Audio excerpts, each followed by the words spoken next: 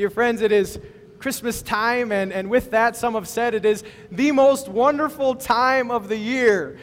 And I would relate to you that it has the potential to be the most wonderful time of the year.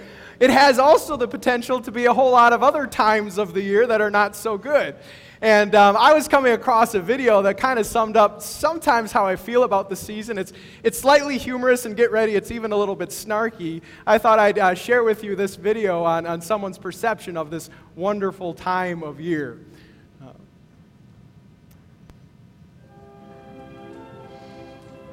It's the Christmas season.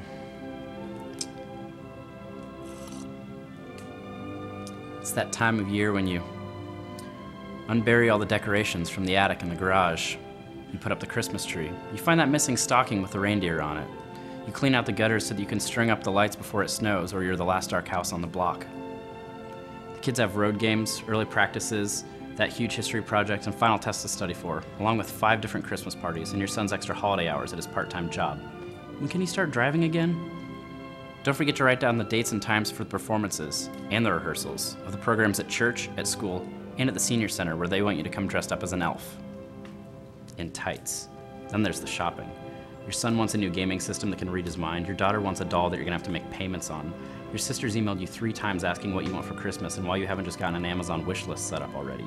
Your spouse thinks maybe the two of you should just get each other a new furnace for Christmas, or maybe just donate all the gift money to orphans in Cambodia.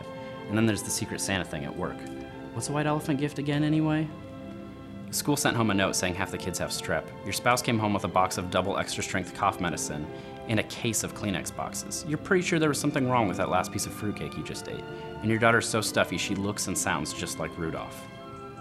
Christmas is at your parents' house this year, and at your spouse's brother's place down south, and at your aunt's place on the lake.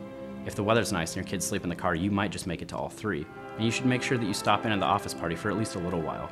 Also, your friends are in town, so could you set aside a night of the week to do a special Christmas just with them? Oh, and can we do it at your house? Your boss needs you to make sure you get that project done before Christmas, even though he's going to be out of town until January. And you have to cover for your coworker who spends every Christmas in Hawaii. Also, none of your contractors will answer the phone after December 15th. Plus, you need to make that green bean dish you're so good at for Christmas dinner, and that peppermint dessert all the kids love for the other Christmas dinner, and something gluten-free for Uncle Dale, and a backup ham just in case your mom's stove blinks out again. Also, there's cookies and carols at the church on Saturday afternoon. Everybody bring 2 dozen. Oh, and don't forget, Jesus is the reason for the season.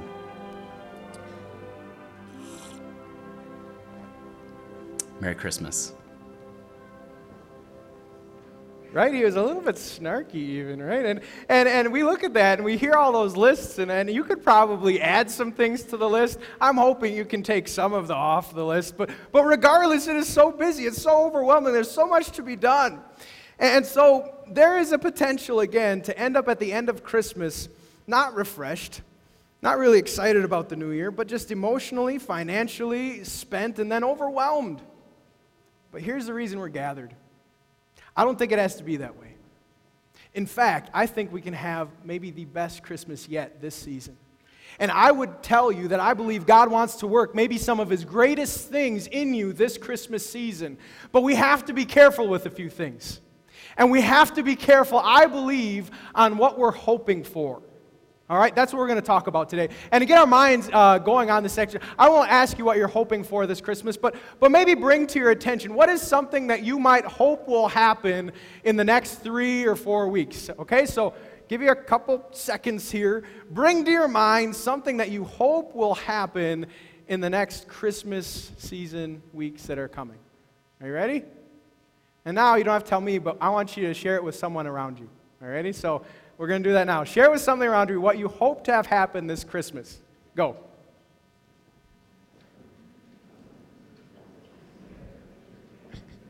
Cooking?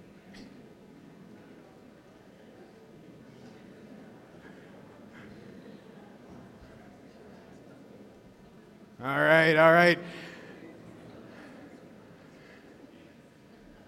Some of you are telling life stories, I can see.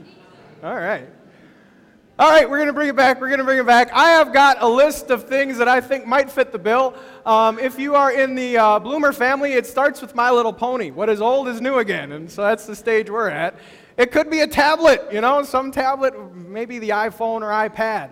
Some might wish that when I get together with family, it's going to be awesome and everything's going to work out well.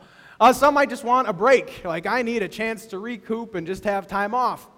Some shrimp and eggnog, and I'm not talking about together, like we don't have a bowl with eggnog and shrimp, that'd be gross. But like on Christmas Eve anyway, I eat shrimp and I have eggnog. They're separate, right? Some might be Christmas music. Who's listening to Christmas radio? All right, yeah, that's good stuff. And then Christmas lights or Christmas blow-ups, as my daughter Nadia calls them. And a blow-up, we were driving in the car and she said, Mom, Dad, I just saw a cat blow up. And I'm like, what? And then I recognized this was a lawn decoration, so no cats were harmed in the process. Don't worry, cats don't actually blow up. We're talking about those decorations. So maybe you like the decorations. In fact, in New Lenox, I saw one of those houses that go with the radio. You know what I'm talking about? Like they flash and twinkle, you tune in, and that was awesome. So I want more of that this Christmas, right? And so we have a lot of hopes going on, don't we? And it's just the time. I mean, no one has to tell you to hope for anything. You just naturally do it because there's this sense, or you've had a Christmas that was just so awesome and fabulous that we're just hopeful, right? But I think, and I would tell you, that hope is tricky. Hope is tricky, and here's why. Because there is an upside to hope, but there is also a downside to hope, and no one wants to be on the other side of hope. To talk about this, to talk about that downside, I wanted to bring up the Bulls season, and one of my favorite players ever, which is D. Rose, right? And you consider last year, and D. Rose, we love him.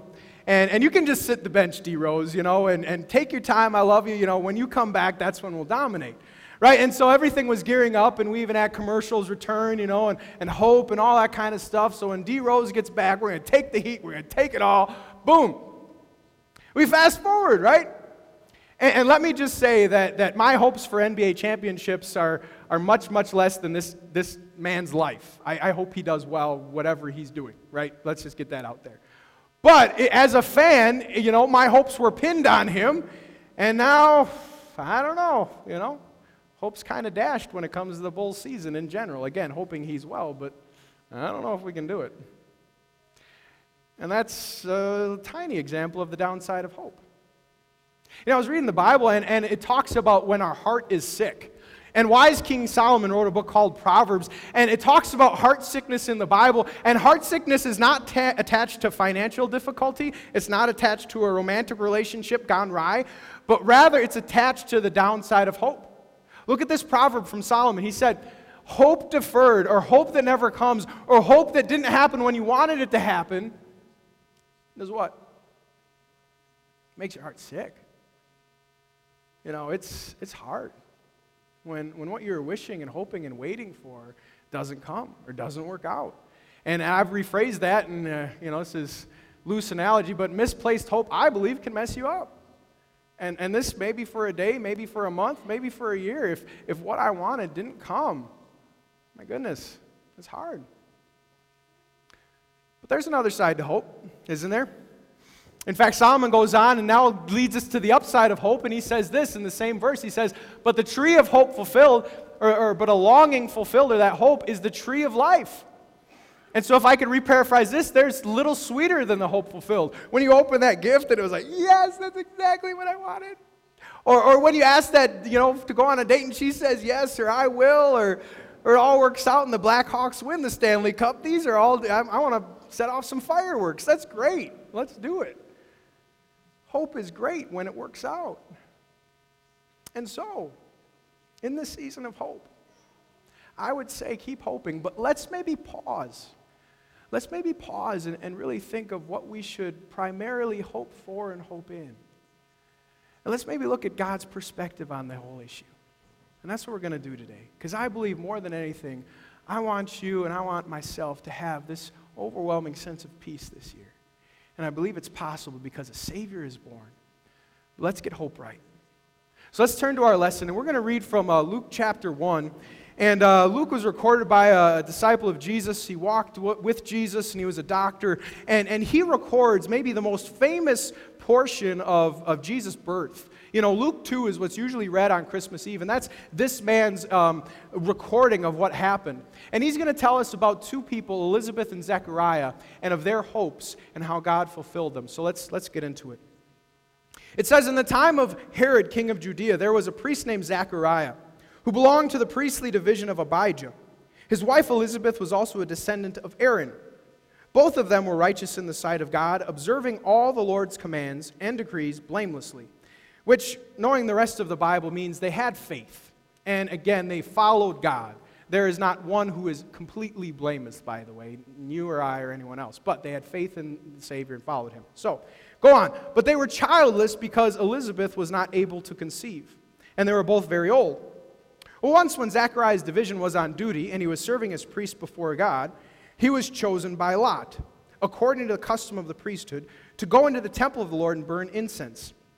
And understanding this section is really he won the lottery. And lottery for priests isn't a trip to Hawaii or to the Super Bowl. He could burn some incense that day. Out of 700 other priests, he got the honor of going into the temple and serving in that fashion. So he goes in. And when the time for burning of incense came, all the assembled worshipers were praying outside. And the angel of the Lord appeared to him, standing at the right side of the altar of incense. And when Zechariah saw him, he was startled and gripped with fear. But the angel said to him, "Do not be afraid." And if I could re-paraphrase, have peace. There's reason for peace. Don't fear. Put that aside. And why? Your prayer has been heard. Your wife Elizabeth will bear you a son, and you are to call him to John. And he will be a joy and a delight to you, and many will rejoice because of his birth. For he will be great in the sight of the Lord. He is never to take wine or other fermented drink, and he will be filled with the Holy Spirit even before he is born.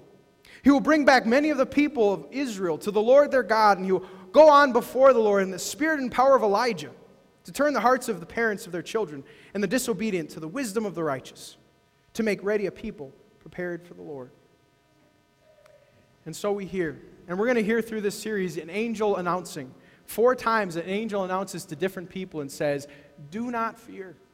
Or in other words, have peace. And why could they have peace on this day? Because God had heard their hope. God had heard their prayer, and he was going to answer in a big way. And they would conceive and give birth to John the Baptist, who of Jesus would say, John the Baptist, there's no other greater man who's lived than him, who would prepare the hearts for the coming Savior. And so let's learn from their story of hope today, and learn how God deals with our hopes and how we can handle hope best with him. All right. So to continue, I was thinking about Christmas shopping a little bit, and who is sending a Christmas package somewhere? Sending? Got to go to the post office, and God bless the post workers, right, and UPS, and man, I went to do a bulk mail, and there's so much going on. And I wanted to tell you a story, if I could, of me trying to send a package last year. I have a sister who lives in Vero Beach, and we got this big, box, and so go to the post office, and this is not usually true for me. I was on time. Like, this wasn't like the day before. Like, this was like 2 weeks before, which for me is like, whoa, So anyway, and so I go and we send it, and there are different options, right, of how you can send it and overnight and all this kind of. So we go bottom barrel, parcel post, right? And that's like saving $20, so we're okay, it's going to get there. Well, as time goes on, we're getting packages, and one for my sister comes, and I'm like, have you seen ours? And no, it hasn't come yet. And Christmas Day comes, and they don't get it. And so I try to figure out what happened. After a long conversation, I figured I actually put on their old address. Their old address was on the box. And something you need to know about parcel post is they will not freely send it back to you. That for return shipping, you need to pay that baby again. I didn't know that before. I know that now. Watch out, parcel post. Anyway, and so I am now in this thought process where I put on the old address, and now my package sent parcel post with no tracking number or update is in the abyss of Christmas packages. Like, in this just floating universe of lost stuff, there is that package, and can it ever be retained? Well, long story short, they got their package, and I think the Vero Beach post office workers knew me by name, and it was a long, send it back and all that kind of stuff. But watch out, parcel post. So maybe you should get the tracking number and the update and all that kind of stuff. That's a tangent, helpful advice. Here's why this matters. I believe in our relationship with God. We're communicating, aren't we? He's communicating through his word, and we have the privilege of prayer. But I don't know how the experience is for you. Sometimes when I send out that prayer, when I give that request, it can feel like I sent a parcel post. Because heaven doesn't send me a tracking number. And I don't get an update by email whether my prayer has gone through Bedford Park or Carroll Stream. I'm not sure where it's going yet. And it can feel sometimes, maybe it's just floating in the ether of heavenly atmosphere among all the other prayers. And maybe I should even resend it because I'm not sure that it got there. And maybe, I need to just resend and resend and resend over because, enough attempts will finally do the job. And then I look at this lesson and the angel announcement. And what is the peace that we have today? Look at verse 13. It says, the angel says, don't be afraid or have peace. And why, Zechariah? Because your prayer has been heard. You and I need to know that in our relationship with God, that delivery system is a good one. And you don't need a tracking number and you don't need an update because He's got it and He's heard it. And with such confidence, you can approach your Heavenly Father. With such confidence, you can bring Him anything that's on your heart and communicate anything and know that He's heard you. And a pastor doesn't even have to pray for you. You can do this yourself, knowing that He hears you. And so let's turn our attention back to hope. What if this season we just outletted all the things we're hopeful for and left them with Him? What if this season we took time just to say, Christmas is coming up and it has the potential to go one way or another, dear Jesus. I don't want it to go that other way. So here's what I'm hoping, and send it. It reminds me of a conference I went to. I went to a pastoral conference about work processes. They wanted us to be more efficient and effective. And the name of the conference was Mind Like Water. So how to handle everything in your mind. And they said one of the healthy practices you can do is to mentally unload all the tasks of your mind. To write them down, either on a pad or write them on the computer. And the magic of when you do that is your mind says it's accounted for. Your mind says, okay, I can stop thinking about it. Because if you don't write down those to-dos, your mind will continue to repeat it, and repeat it, and repeat it. Send the email, send the email, send the email. But if you write it down, there's the magic. It's accounted for. You can move on. What if we did the same thing with our hope?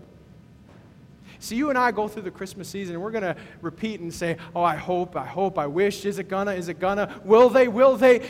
And what if we just said and mentally unloaded all those hopes to our God? That is my encouragement for us this season. To say, Jesus, you know who I am, and you know what my life is like. You know me better than I know myself. You know all that I'm hoping for. I give that to you. And to know that when we do that, it's accounted for. And to know we can stop this continual cycle of, well, is it, or can I, or will it come, or to just know He's handling our hope. He's got it. And He hears us, every bit of it. But when we hope, when we pray, I think we need to know a few things. First, what is it that we can talk to God about? Does anyone know? What can we talk to God about in prayer? What's the magic answer? Anything. Exactly. And so God just loves a relationship with you. He loves, just as you love to hear your children talk about the day, He loves to hear from you. So again, you can just mingle for a while and know that it's not a waste of time and know that you're not doing it wrong. All right? Just talk. But I think there's a few things we need to know about when we pray and when we hope. I was reading from James, and James says this, that we should live in this kind of way. He says that instead you ought to say about your plans, or we can maybe extend it about our hopes, if it's the Lord's will, we will live and do this or that. So, dear friends, if you are praying and putting your hopes before the Lord, I would just say, as you do that, know He's hearing, but make plenty of space for His will. Make plenty of space for the fact that He knows what's truly best for you. Make plenty of space for the fact that He might have a different plan. Let's talk a little bit. What happens when we are on the wrong side of hope? It's going to happen to us all. I believe when that happens, when it's a no or it doesn't come to be, it has the potential to tear us up like nothing else. When something I was dreaming for didn't come, it created a season of grief and misery. It created a season of heart sickness. Can you relate? When I wished for something and wanted it, and it wasn't sinful and it didn't come, what do we do then? What do you do then? Can I give you advice if that happens to be its season? I think if that happens when a hope is deferred, doesn't come, or is just dashed, that we should take our focus off of the ways of God, because the ways of God might cause confusion, and on to who He is. So again, to move from what He's doing to who He is. Because if we look at what He's doing, I'm confused a lot of the time. When I look at what His activity is, I don't have the crystal ball and I can't tell you what's working out. But when I look at who He is, man, is there clarity. Man, has He revealed that to me. Man, is the Bible clear about His character and His nature.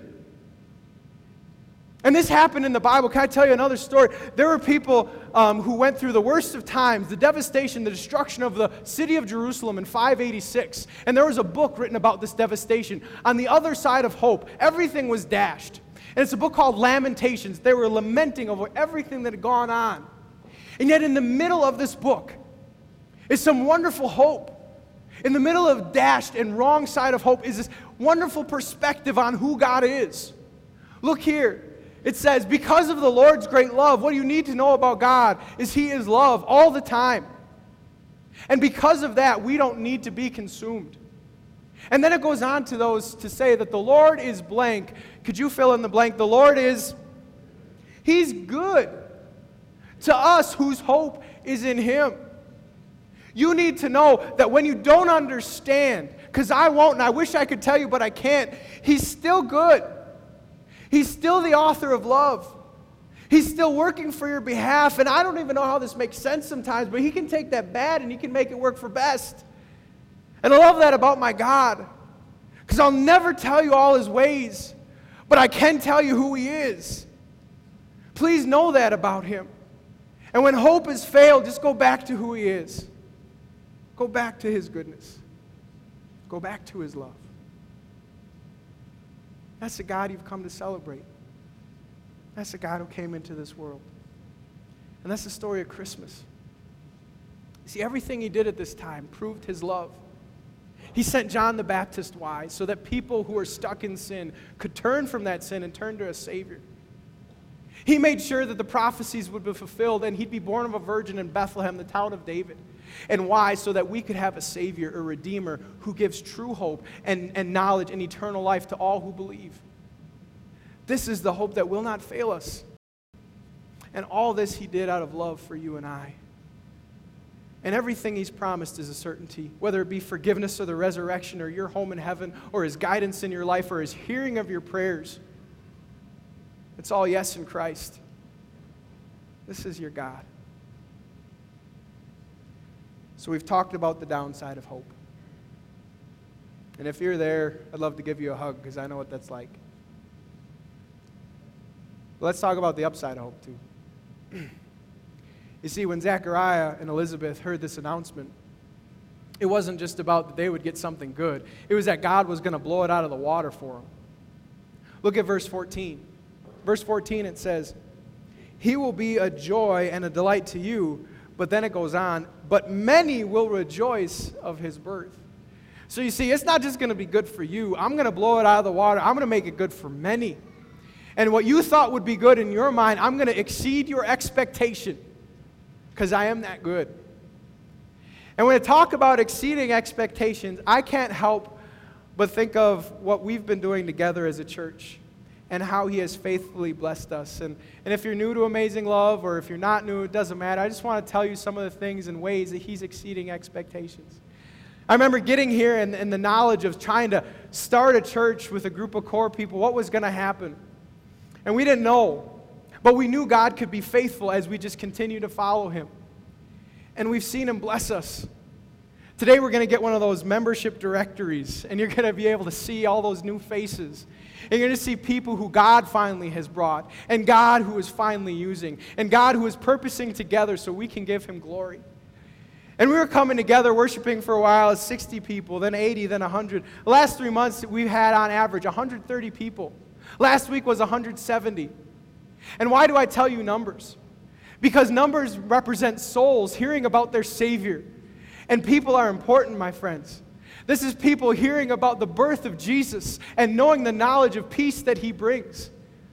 This past week, we learned about how God was working through our technology videos, that we were closed captioning some videos, and this actually went even to Canada, and others were inspired to do that. And how God continues to use the faithful efforts of his people. I'll never forget our new member welcome, where from wall to wall, there were new people again. This is not taken for granted, dear friends. And I want you to know that it's a privilege to do and to walk along Jesus with you. And I think he can still exceed our expectations as we put our hope in him, as we just take the next step. But that's the thing. See, I believe that when our hope is linked in him, when we seek first his kingdom and his righteousness, it's then that we get in that area where he can even exceed and go beyond.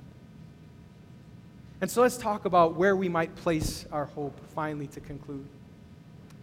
Now, if I would hypothetically hope that tomorrow we would discover alien life forms, and if I would hope that tomorrow, because we discovered alien life, we would also be able to create spaceships like Star Trek and Star Wars and be able to go to light speed. If that was my hope, that all of this was going to happen tomorrow, and with certainty we would know we are not alone, how certain is my hope? Not very good, right? Let me set up but if I set up a different way and I say, well, I'm hoping that the sun will rise tomorrow, and even if it's cloudy and even if it's going to be cold, and it probably is, how certain is my hope? Very, right? You're holding hope, aren't you? And I would tell you, if you hope this Christmas season for that toy, if your hope is based on family being perfect, if you're hoping that you will be refreshed because of the relaxing break you got, if you're hoping that all the food will taste good and be good for you too, if you're hoping that you'll feel completely healthy, if you're hoping that the Christmas music will give you those warm fuzzies all the time, even when you're feeling sad, if you're hoping that those decorations are going to be the true joy of your Christmas, I would say that is maybe setting yourself up for a wrong hope, and maybe has the potential to disappoint you. But if your hopes are those of a spiritual nature, if your hopes are found in the Savior most of all, if you're hoping that God would work through you such a spiritual revival that you would have peace and joy and the Spirit in you, if you hope that you could see Jesus in that story once again with beauty, that he is my Savior, and he came because he knew my name and wanted to take me to be with him forever. If your hopes are those, I think he can not only meet those hopes, but exceed them. And so would you pray with me? Would you pray with me? And we're going to invite God to handle our hope the best and to give our hope over finally to be a spiritual one this Christmas. Let's pray. Lord, we turn over to you all the things we're hoping for this Christmas. Whether it be hopes for family or for increase or for that gift. But we also trust your will. And we know that what you have for us is truly best. Most of all, we want to go through this Christmas season pinning our greatest hopes on you. So would you revive our faith and bring us that true Christmas peace as we rejoice over the birth of our Savior. Amen. Please stand.